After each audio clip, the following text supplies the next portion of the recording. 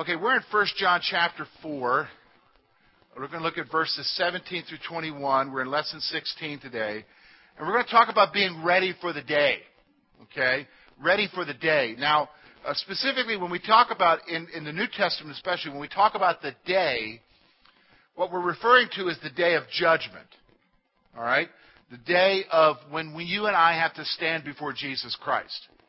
And you say, well, I don't think there is a judgment for us. Well, yeah, there is. But it has nothing to do with whether or not you're saved.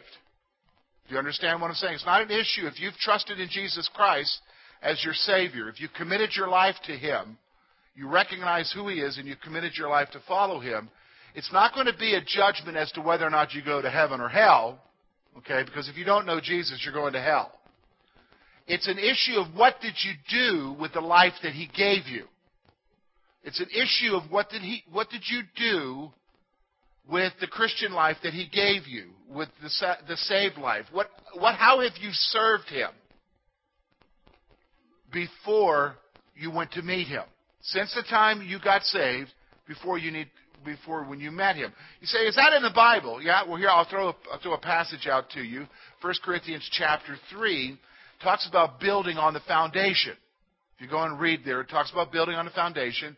And that one day, how you build on the foundation, either you're going to be building with gold, silver, precious stones, or with wood, hay, or stubble. How you build on that, one day that's going to be judged. And the picture there is it's going to be put through the fire. And fire is always, in the Scripture, a picture of judgment. And how you build, what you build in your life, is going to be judged. And here's what it says, with fire. Now, what happens with gold, precious stones, silver when it goes through the fire? Yeah, it's refined. Now, what happens with wood, hay, stubble when it goes through the fire? Yeah, it's burned up. And then it's a very interesting verse that Paul says there. He says, and some will lose everything except that they're saved.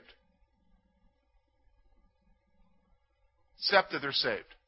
They'll have their salvation, but the implication is they have no reward later on. So we're going to talk today about an aspect of being ready for the day. Because a lot of us, we don't think in terms of, what am I laying? You used to hear all the time preachers talk about laying up treasures for yourself in heaven. How many of you have heard that type of statement before? Okay? You hardly ever hear that anymore. But we're going to talk about, I guess you could say, being ready for when you stand before Jesus. Okay? Because you don't have to fear for, am I going to go to hell? If you know Him, if you're a believer, but you do have to give an account for how you live your life. There are other passages of Scripture. Remember, Jesus said, every idle word will be brought into account. Now, how many of you have said silly things this week? How many of you remember the silly things that you said this week? I probably don't remember most of them. But every idle word will be brought into account. That's what Jesus is saying. So, and I've heard people describe it like there's going to be a supercomputer and he brings it up on his screen. No, I think reality is that when we get there, we're just going to know. We're going to have a consciousness and awareness of our life that we have deceived ourselves concerning now. And we'll be basically naked. Not physically, like standing naked, probably will be in a new body. But our minds, everything, our whole lives will be exposed by the light. Who's the light? Jesus. So let's look today. We're going to look, first of all, verse 17. He's going to talk about the purpose of love's work in our lives. Let's look at verse 17 through 19. Love has been perfected among us in this, that we may have boldness in the day of judgment, because He is, and so are we in this world. There is no fear in love, but perfect love casts out fear, because fear involves torment. But he who fears has not been made perfect in love. We love Him because He first loved us. Okay, so he's going to talk first of all the purpose of love's work. John tells us why the love of God has been perfected in us, okay? So remember last week we talked about the evidence of love's perfection in our life, remember, was what? How do we, if I think back, hopefully you haven't lost it since last week, how is love's work evidenced in our life? The perfection of it. Well, not obedience. That's good, though, Mary. Ultimately, you can say obedience, but that's not obedience in what area? Okay, Brad, I didn't hear. Yes, loving each other. How do you know that God's... Remember, we talked about this in a few verses before this. How do you know that love's work is perfected, that God's love is perfected in your life, is the fact that we love each other. Because that's so countercultural. That's so different, because in our self-centered, self-focused world, that's completely the opposite of what should be happening. Okay? So he tells us why the love of God has been perfected in our life. Here's what it is. So that we may have boldness in the day of judgment. So that we may have boldness in the day of judgment. All right, let me stop for a moment. The closest thing that I can think of to the day of judgment as far as on an earthly level, okay, that maybe you and I could wrap our brain around to help you to understand, is how many of you remember having to stand before your daddy when you did something wrong? How many remember that, okay? Now, how many remember if you did something wrong, the feelings you had? What kind of feelings did you have? Yeah, you were scared. There was what?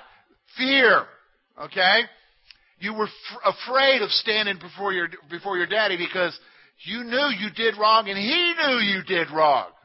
And he probably knew more than you think he knew. You're hoping he didn't, but he did. And so there was a level of fear there. Now, but hold on, let's back up. How many of you had to appear before your daddy and you know you didn't do anything wrong? Were you afraid then? Well, maybe just being in his presence. But no, but there's a sense that you know you didn't do anything wrong. You didn't have to worry about it.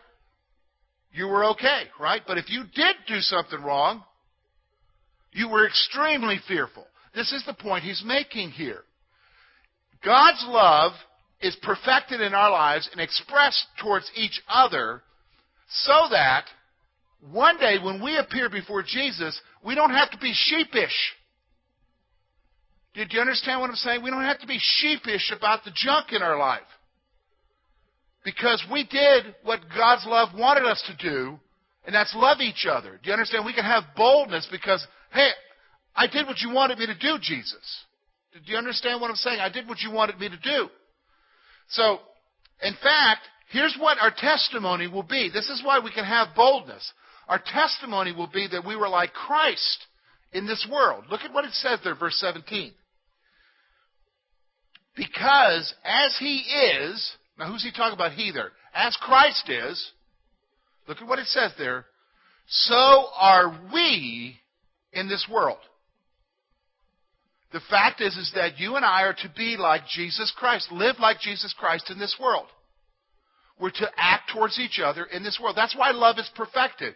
Because would you say that Jesus is the ultimate expression of love in this world? Would you say that's true? The way he lived his life and how he ministered to people? Okay? And we're called to be like what? Like Jesus. So you and I, if we set as an example to be like Christ in our life, and love is perfected, and we express that love as he did, we stand before Jesus. We can have boldness, because as he was, so were we in this world. Now, that's a good question. How are you in this world? Don't answer that out loud, but you can think about that. How are you in this world? Are you like Jesus in this world? I mean, if we're honest with ourselves, we'd have to say what? No. In fact, if we're honest with ourselves, we probably thought, I've never thought of that before. I thought once I'm saved, I'm always saved, I'm okay, and I don't need to worry. No, you understand there's a responsibility. Now, let me just back up for a moment. We believe in eternal security here at our church, which means is if you truly come to know Jesus Christ as your Savior and you commit your life to him, you are saved. You are guaranteed salvation until you go, but you can't lose it. But you have to be committed to him. You have to know him with all of your heart. You have to follow him. Now, let me just stop for a moment. What has happened, though, with that doctrine is that it has evolved into some bad teaching. What do you mean some bad teaching, George? Well, it's evolved in some teaching that says, well, I can just go do whatever I want to do now because I'm forgiven. Because I'm okay. No, in fact, the teaching has evolved into, all you got to do is just be saved, and that's all that matters. No. What we see, and specifically in this passage, is that there's going to be a day of judgment, and you and I have to stand in it. And it's going to be a question of, listen to me, am I going to be sheepish? Or am I going to have boldness? Because the way I lived my life, Jesus, I was trying to be like you.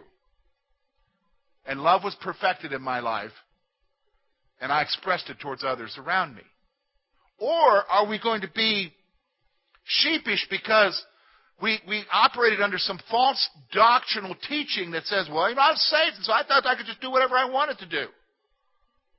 No, you don't understand. You don't get a license to sin. Jesus didn't die on the cross to give you a license to sin. Do you know what I'm saying? You don't have a license to sin. He died on the cross to break up your license to sin. So you had a license to sin before Jesus. So that's the reality. So then notice something here. He's going to talk about the absence of fear. Because here's the thing. When you stand before Jesus, fear is a big word. Why do I say that? Well, here's what the Apostle Paul calls it. The Apostle Paul in his epistles refers to, and I think it's the Corinthian epistles, refers to the day of judgment. Here's how he refers to it. If you want to write this down in the margin of your notes, you can. He refers to it as the day of terror. That's how the Apostle Paul refers to it. And he talks about us standing in the day of terror. So I just want you to understand, when you stand before him and have to give an account of your life, it's a serious thing. Okay? It's a serious thing. Now, so fear is going to be real. Did you understand what I'm saying? But here's what Paul tells us.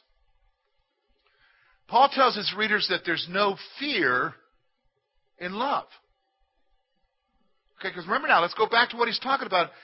In the prior verse, he said, you know, if love is perfected in me, and he's already talked about what love perfection is. Perfected love in me is me loving others around me. Me loving the other brethren around me. Okay? If love is perfected in me, I can have boldness in the day of judgment. Now he goes on in verse 18 and says, there's no fear in love. See, if love's perfected in me, I don't need to be scared of the day of judgment. Do you understand what I'm saying? I don't need to be, I hope I don't, hope he doesn't, whoa. You don't need to be afraid.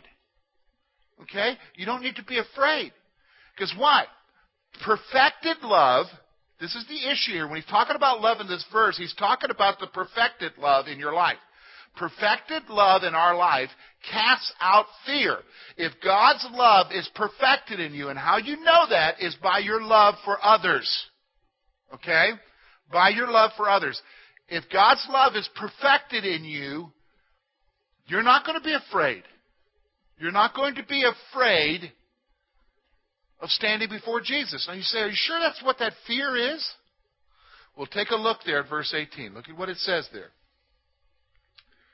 Fear, because fear involves what? Torment. That's talking about the judgment, folks. It's all in reference to, it's in the same context of verse 17, the day of judgment. He's talking about the context of standing before Jesus. So fear refers to the fear of standing before Christ at the judgment. All right, let's stop for a moment.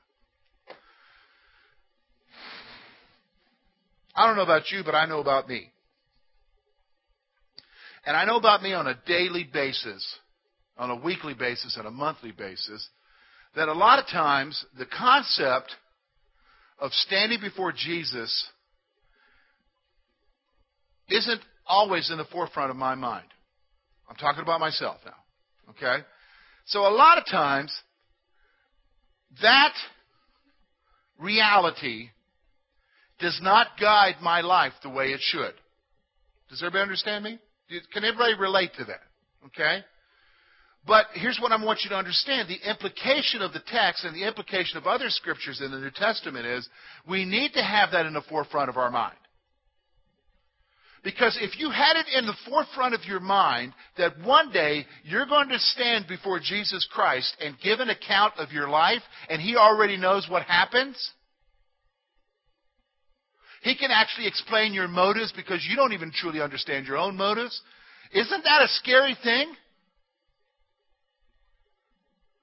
If we had that in the forefront of our mind, do you think something would change in our life?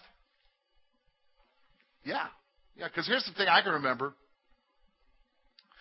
I can remember as a boy growing up that there were some things, I did dumb stuff, as all teenage boys do, and tried to get away with stuff.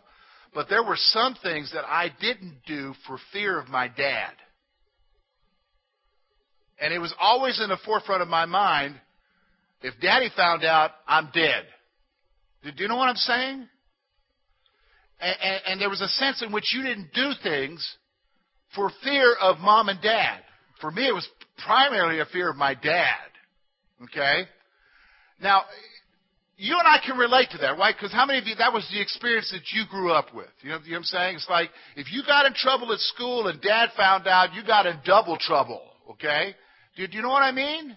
Okay. And that kind of guided you because it's like, okay, I think I can handle the principal being mad at me, but I can't handle Dad being mad at me. Do you know what I'm saying? So we understood that as children. We understood that as teenagers. You know what? We got to understand that as adults living for Jesus. Because it's not our daddy that we got to answer to. It's Jesus. You say, well, that's a scary thing. Well, it doesn't have to be scary. That's the point of what John's trying to bring out here. It doesn't have to be scary because if love is perfected, God's love is perfected in your life, you can have boldness, and love drives out the fear. Because out of love, you are trying to live your life like who? Jesus. See, that's the implication, is how are you living your life? How are you living your life? And here's what he says. If you're afraid of standing before Jesus, because obviously as we're talking about this, some of you are thinking about that, and you're like, man, I don't know if I want to right now. First of all, you don't have any choice when. You don't know when. It will come on you. It will come on all of us. But fear reflects that God's love has not been perfected in our life. If you're afraid of standing before Jesus, here's what John is saying. That fear reflects that God's love has not been perfected in your life. That love has not been perfected in your life. So then look at verse 19. Here's what he says. We love Him because He first loved us. So what's he saying here? John states what the basis of our love of God is. What's our basis for our love for God? Here it is. We love Him because He first loved us. Nobody initiates a love for God. Does everybody understand me? Nobody in existence is initiated a love for God. All love for God is a response to God. So you need to understand that. We love Him because what? He first loved you. Do you understand what I'm saying? The reality is even in your salvation, it's not because you all of a sudden decided to give your life to Him. It's because He pursued you. He's the one who sent people to tell you.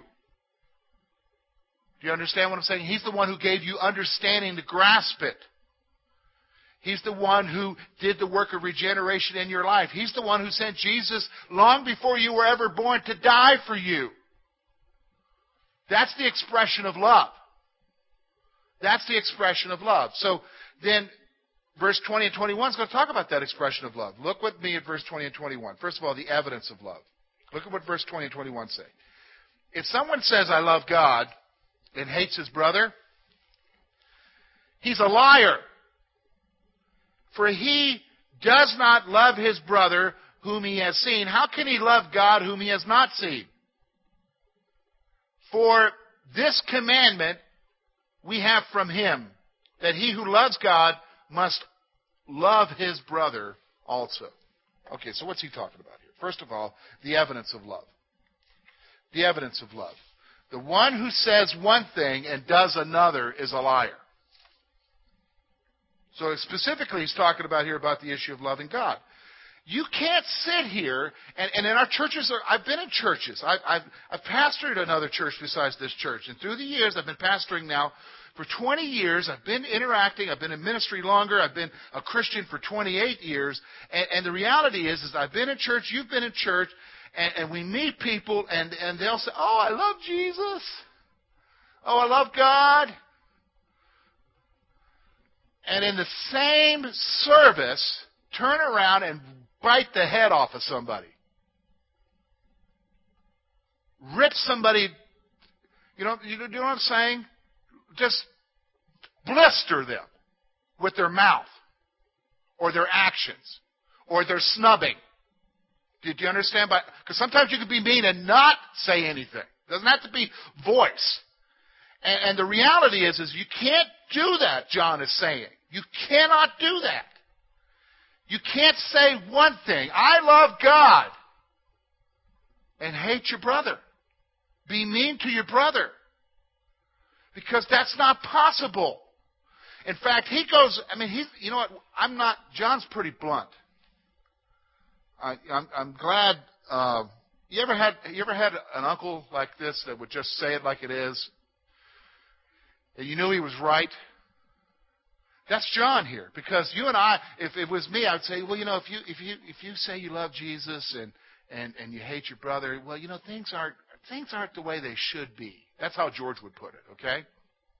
Here's how John says it. You're a liar. Whoa. First of all, we don't like being called a liar. How many of you like being called a liar? I don't like being called a liar. But that's how blunt he is. Because he's saying it's not possible. In fact, here's what James would say. James is saying it's like, can you draw salt water out of a freshwater well? Can you utter praises and curses from the same heart? Praises towards God, cursing others. No. That's what James would talk about.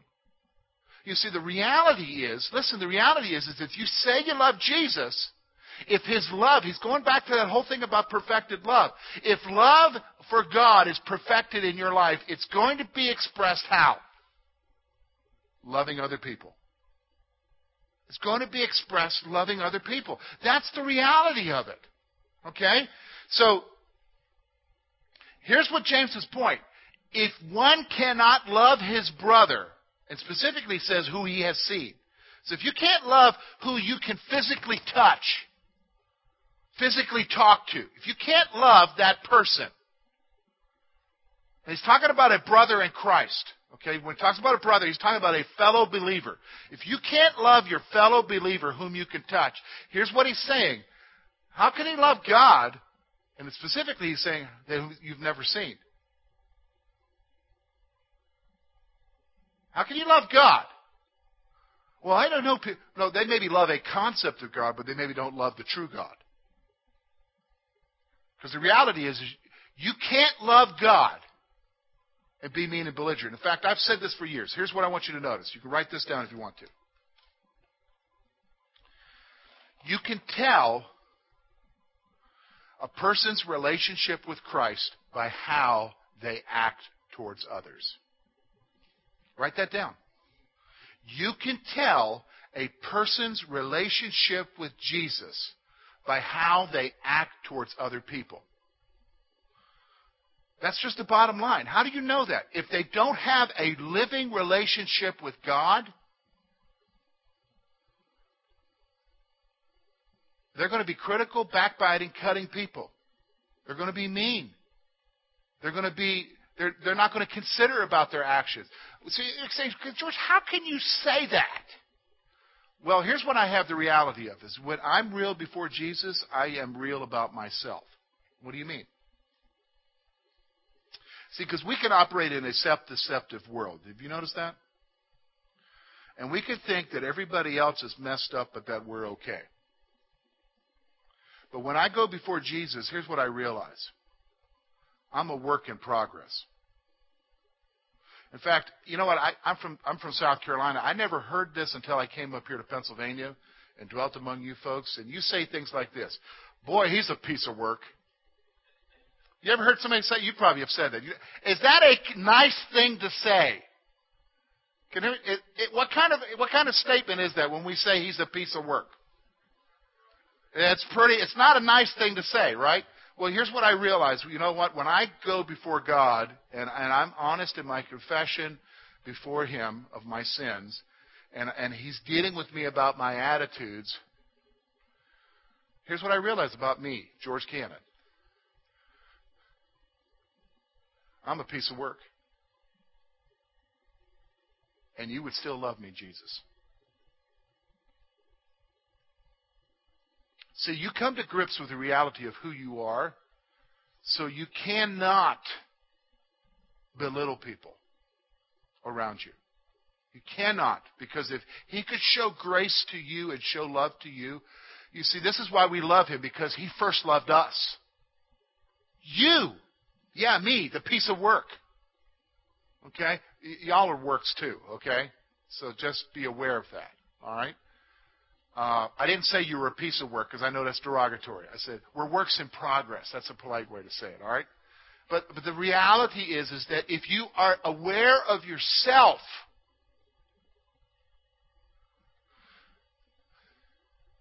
it changes you. And so when I say to you, you can tell where a person is at in their relationship by Jesus by how they interact with other people, that is a true statement. Look, I know it because there was a time in my life, boy, it has been that long now. All the years run together now. But I can remember a period in my Christian walk when I was a very critical person, where I was very critical of others, critical of what they were doing, critical of their motives, critical of this, critical of that, okay? Just a griper and a complainer. Not out loud, but just with a select few people. Okay? You know what changed that? A deeper walk with Jesus. I'm just going to be honest with you. Realizing me, my junk. That changed it. And then, here's what began to happen. I became less critical of people, more tolerant of people, more able, to be honest with you. I'm glad it took place before I started pastoring, because now I could sit down across from somebody and they could tell me they're junk, and I'm not sitting there saying, "Well, you dirty." No, I'm thinking, wow. But for the grace of God, that could have been me. But for the grace of God, that could have been me. You see, that's from being with Jesus. So if one cannot love his brother, how can he love God? Because love's not perfected. So here's what he says. He just wraps it all up again. Verse 21, here's what he says. The commandment to love each other comes from Jesus. See, again, it's not an option. You and I, if we know Jesus, if we love Jesus, it's not an option. You just can't say, "Oh, today, you know what, I'm having a bad hair day. You should have seen my week this week, and I got to go to church, and I got to put my happy face on. But I'm going to be honest with you, I really don't want to talk to people today. I sure don't want to talk to so-and-so." You can't do that. That's not possible. It's not an option to us. It is a command.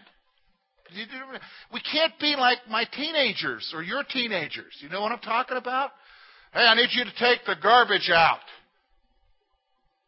Come back later, it's still outside. "Hey, it's still inside. I thought I told you to take the garbage out." "Oh, I thought I could take care of it later." Was there an option in what I said? Do you know what I'm saying? Teenagers think there's options. You tell them to do something, it's one of the options. You know what? Am I the only one whose dad like that? No, okay? But we do the same thing with God, don't we? So when we read something that this is a commandment from Jesus, we think, well, yeah, there's another option too. There is no other option. Jesus said, a new commandment I give unto you, that you love one another. By this shall they know that you are my disciples, by your love for one another. Jesus said that. Jesus said that. So here's what he's saying. If you truly love God, you must love your fellow believer. Reality. If you truly love Him, you got to love everybody else. Because here's the thing. That's what church is about. And I mentioned this last week, I'll mention it again.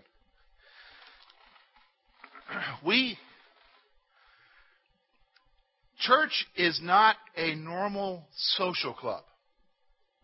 Okay, in a sense it is, but it's not a normal one. Why?